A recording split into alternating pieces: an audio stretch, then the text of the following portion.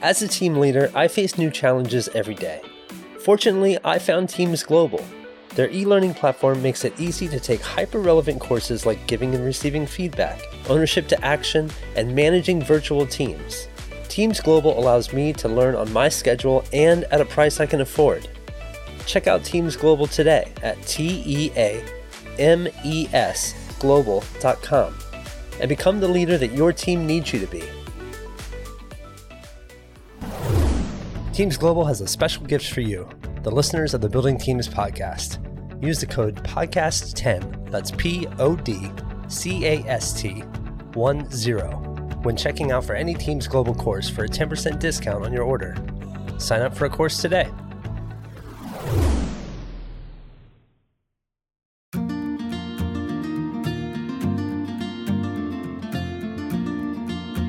Welcome to Building Teams with Teams & Co., where we explore how leaders can empower their teams, achieve ambitious strategies, and deliver an exceptional customer experience. Views expressed by guests are their own and may not reflect the views of Teams & Co.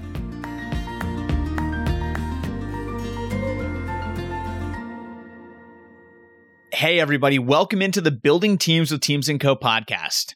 I'm one of your hosts, Mike Vagalis, here with the founder and president of Teams & Co., Tracy Eames, and our good friend, Claire Morgan, the founder of Nodderly. How are you guys doing today? Doing well. How are you, Mike? Doing well. We are very excited to have Claire here today. Absolutely. So, Tracy, do you want to give a little bit overview of our relationship with Claire and how Teams & Co. synced up with Claire?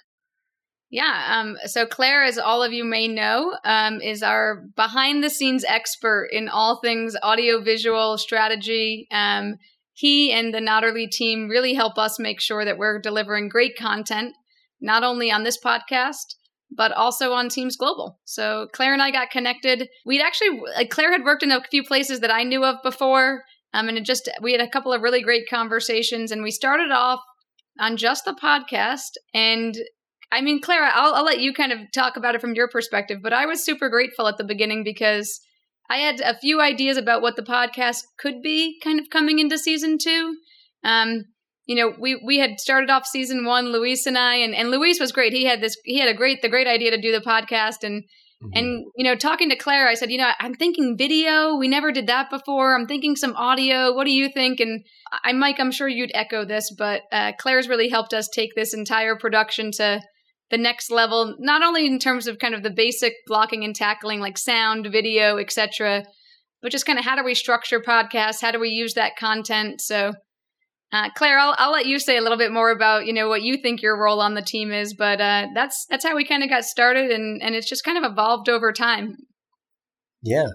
Let me think how it started. Yeah, I mean, it was good timing for me because I think January 1st was when I officially decided to go full time with Nodderly and just have it be my, focused thing.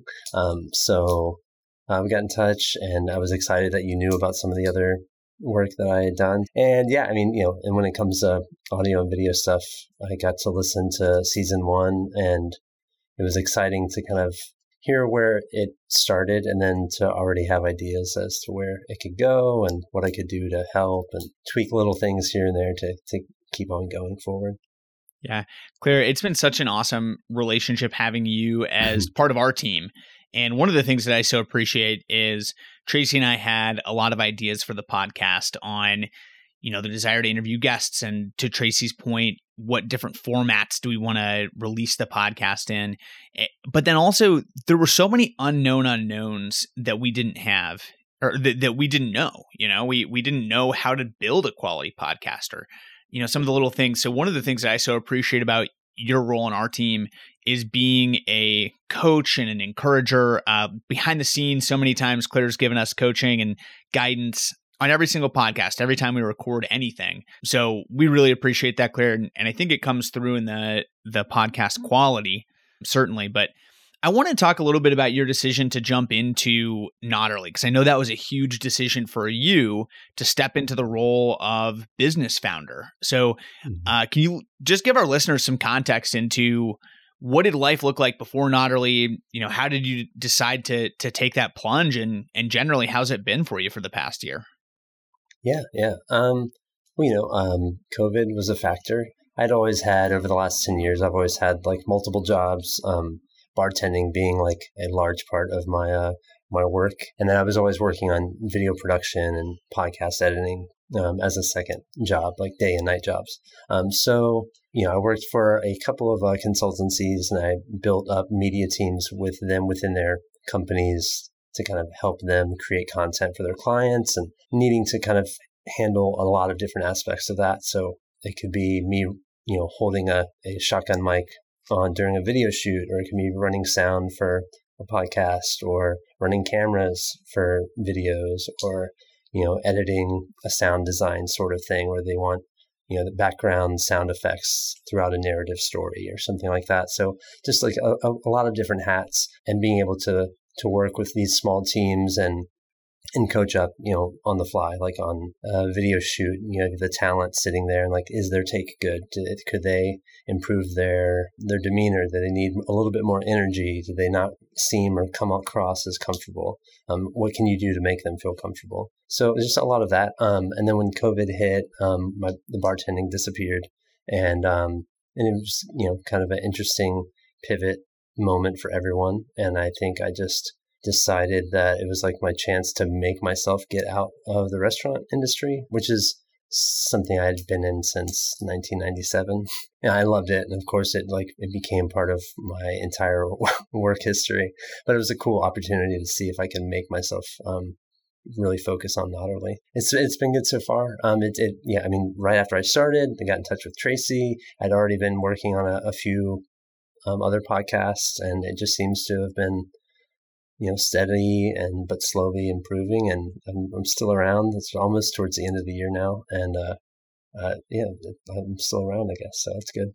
Claire, I think one of the things Mike alluded to is that you do a really good job of integrating into our team, and I imagine that's not unique from just our team. So would love to hear a little bit more and kind of share with our listeners how you do that. Right, you're involved in these unique conversations with at least Mike and I can tell you what that looks like. Obviously, you're involved in our strategy, our planning sessions.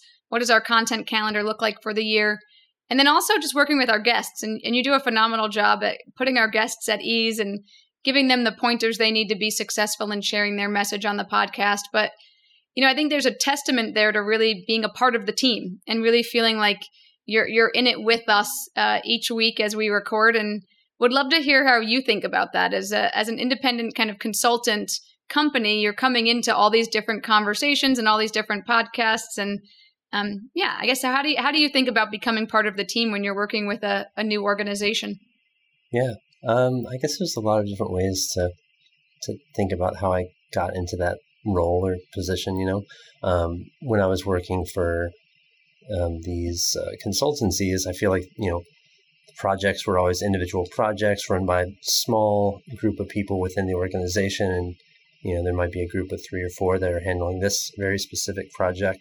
You have project managers. So in that, you're like dealing with a very small group, very focused, tasks at hand. And then you might be dealing with a completely separate group on, the next week with a completely different challenge. So I think being in organizations that were run by like these incredibly smart, focused people, like handling like these really cool projects, I feel like I just wanted to be a sponge and soak up what the process felt like and looked like, how they communicated with clients and how they communicated with each other, and what they needed from each other. And the one thing that has been fun is just when I am working with clients, I'm not the expert in their content, but it's really interesting content.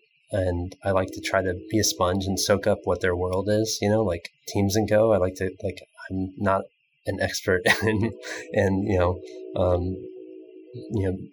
helping people sculpt business, but you guys are. So I get to kind of soak that up and learn as I go. It's almost like free learning. I edit a fair amount of medical podcasts, and the running joke that I tell my medical clients is that hopefully I can earn some sort of honorary doctorate at some point. I was going to say, you probably have an honorary degree at Teams Global by this point, since you edit all of our Teams Global content. So, yeah. I mean, you're fully certified in the Teams Global methodology. Sweet. All right. That's great. Yeah, that's what I'm going for, all this free education. So I just kind of soak up as much as I can and kind of learn what I can from each individual client or project. And as far as making people feel comfortable, I feel like that was something that was always pretty natural to me, maybe because of my restaurant, experience and history, being a bartender and being a server. And you always want to anticipate the needs of others and want them to be comfortable. And that plays very easily into making talent feel comfortable, whether it's recording a podcast or a video or creating content, So I think that's probably a way that it all kind of glues together for what I offer. Yeah, Claire, one of the things that I think is a unique challenge that you have, and I'd love to hear your thoughts on how you navigate it, is speaking of Teams Global, in one of the Teams Global courses, we talk about the normal team formation process. So forming, storming, norming, and performing. So the team sort of comes together. Inevitably, there's some sort of conflict as, you learn different people's working practices. And do you like Google Docs, or do you like other collaboration tools, or do you like meeting in the morning or evening or whatever? And then inevitably it sort of results in the process of setting team norms. And then once those are in place and everybody's sort of agreed on, here's how we work best together as a unit, the team really gets off into just strong performance. So you're doing that not just with Teams & Co., but with other clients as well. I'd love to hear your thoughts about what you found works and maybe some of the challenges and just recommendations that you'd have for our audience in terms of how to go through that process and go through it well. I think, every single client has a slightly different process. And I think you guys have been really great at working with, everyone to kind of develop a system that works for everyone. I feel like you guys have been really thoughtful in, voicing what works best for you, and then also listening to everyone else and saying, well, how do you work best? Like, I think us coming together and to find some sort of middle ground is always really thoughtful and nice. And so I think, just being able to talk to the clients and figure out how they like to work, when do they want their products delivered, or in what folder, what format. Do they use Google Drive? Do they use Dropbox? Do they want it on? Do you want to watch videos on Vimeo? Do they want a SoundCloud? Do they want the MP3 files, or however? Maybe what do you want? How do you want it delivered so you can absorb the thing that I'm making for you? And when do you want it? Or how do you want to communicate? And it's fun. I mean, because everyone is different. And as you go, I think I've found the things that work and feel the most natural for me. I'll push for those. Is this is kind of what feels good, or what I've been doing with other people, and it seems to work well. And if there's pushback, then we find what the middle ground is. But I've found some things that feel like they work, and I try to stay consistent with that is what I would suggest. Yeah. One of the things that, I guess, building off of that comment, one of the things I think that you do really well as an external consultant is kind of hold the line on the brand for us, right? So, you've done a really good job at learning our brand and how we want to sound and how we want to come across. And one of the things I'm always impressed with and would love to kind of hear more about how you think about it, because I always wonder, is you'll be the loudest voice in the room sometimes saying, hey, no, that doesn't meet your brand standard. We can't put that content out. Or, hey, we have to do it this way. Or you really need to do a different take because you said it well, but you could have said it better if you did this. Like, remember, you said this other thing on the other podcast. How do you do a really exceptional job at kind of keeping us on message and keeping us on brand. And I'm just really impressed by that, because not everybody feels comfortable having those could be considered delicate or difficult conversations in terms of, kind of pushing back and on an organization to say, hey, here's what you've said to me.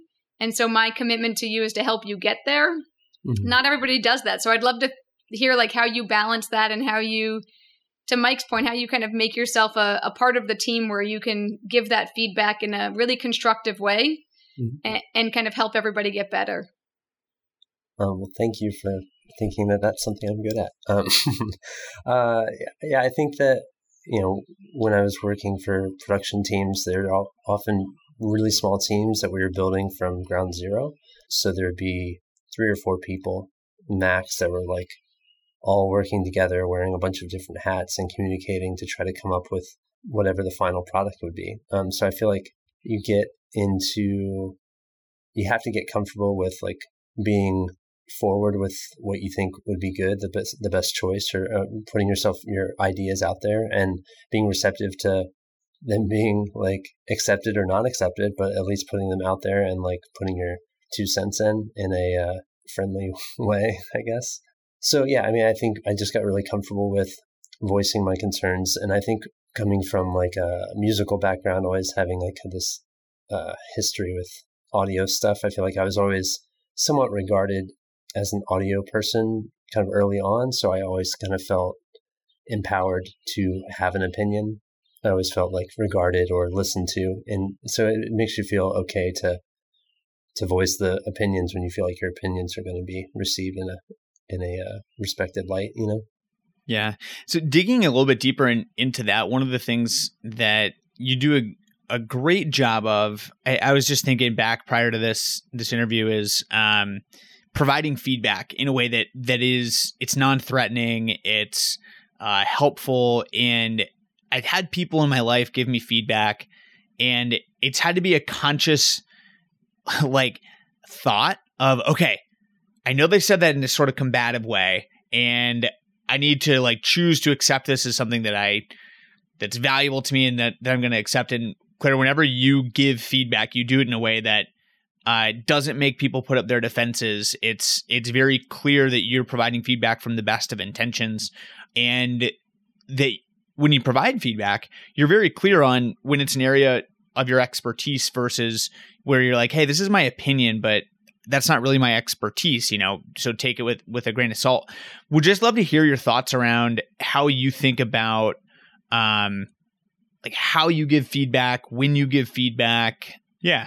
I think something that Tracy was kind of talking about earlier was, when I'm working with someone, I like to try to think about what they want, how they want it to come across, how they want to come across, what is their message, what's their brand, what would I want if I was on that project, if I was a part of that company, if it was my baby, what would I not let go, or what would I want to be better?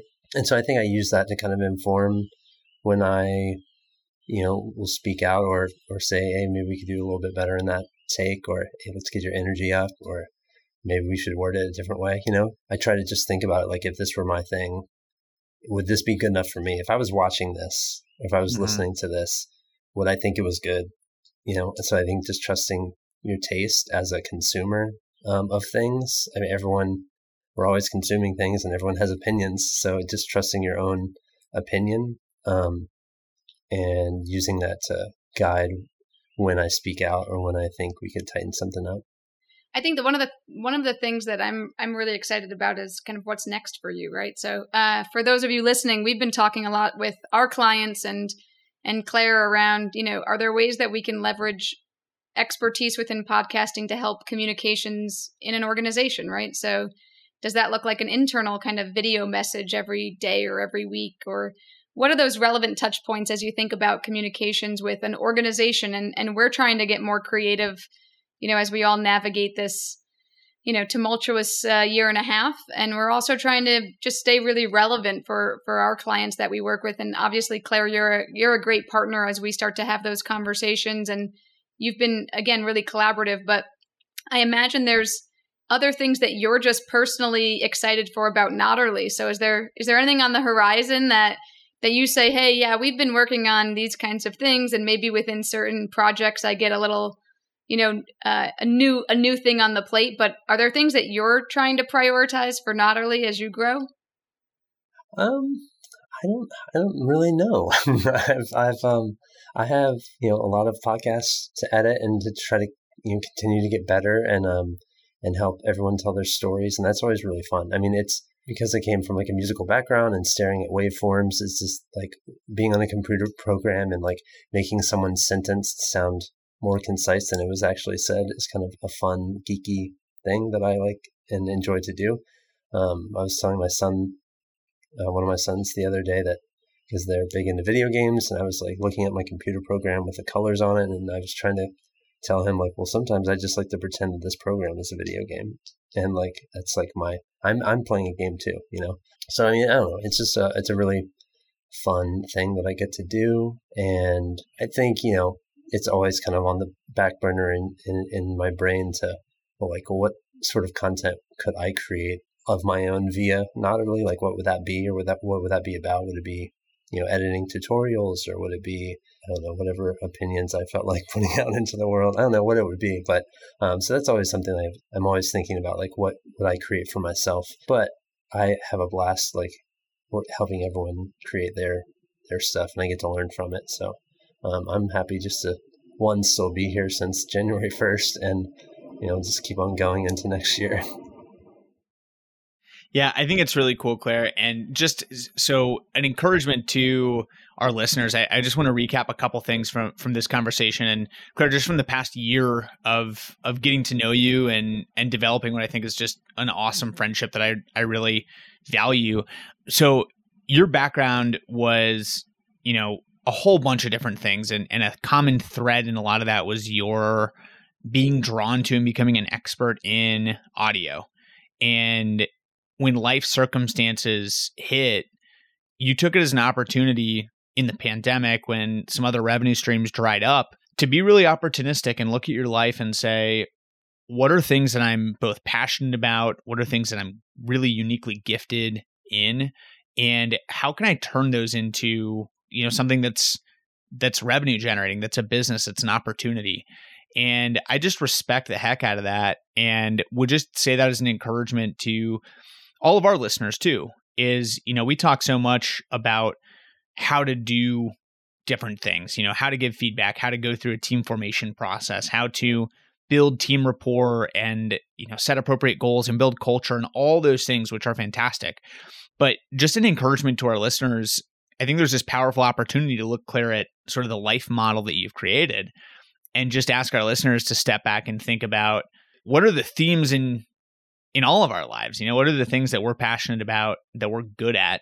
And does it make sense to take a shot at making an opportunity from those things that we're passionate about? And certainly not to do it flippantly or without a lot of forethought, but I just think that's really cool that you've taken the plunge and you've done that successfully. It's a rare thing, and it comes through when you work and you see your passion for this line of work. It's very cool. Oh, thank you. Thanks. I think growing up, I think my mom was always like super, super supportive of anything in the, any of my music or any of the creative stuff I was into. And I think she was, I was very fortunate to not have like parents that were saying, all right, but what's your real job going to be? So I always felt emboldened and or able to be stubborn about wanting to stick with it and figure out a way to make it so it could be something I could do. It took me a long time to figure out. It took a while for podcasts to become something that was enough. There was enough people wanting to create them. The timing is nice now. But yeah, I think that growing up with that support, I think it just let me kind of be stubborn in ways about sticking with things. Thanks, Mom.